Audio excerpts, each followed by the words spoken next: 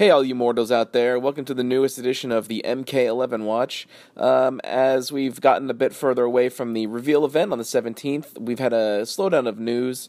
The Combat Cast was supposed to be held on Wednesday, January 30th.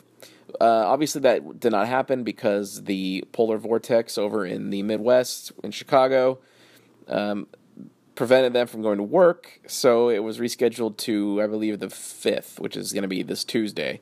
However, not to leave us completely, in the dark, they unveiled a new character via a render image.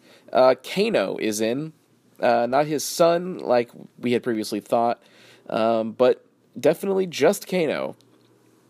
We don't know yet whether or not his son is or is not included in the game. That still remains to be seen. The render looks okay. There's something kind of different about it compared to all the other ones I've seen. It doesn't... I don't know. It looks almost like Fortnite. I don't know.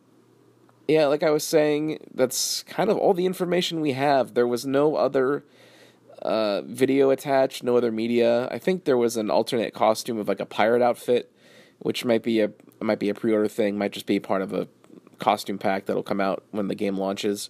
I don't know. They're famous for doing kind of free skin drops randomly. They'll just give out free costumes. They did it with MKX quite a bit.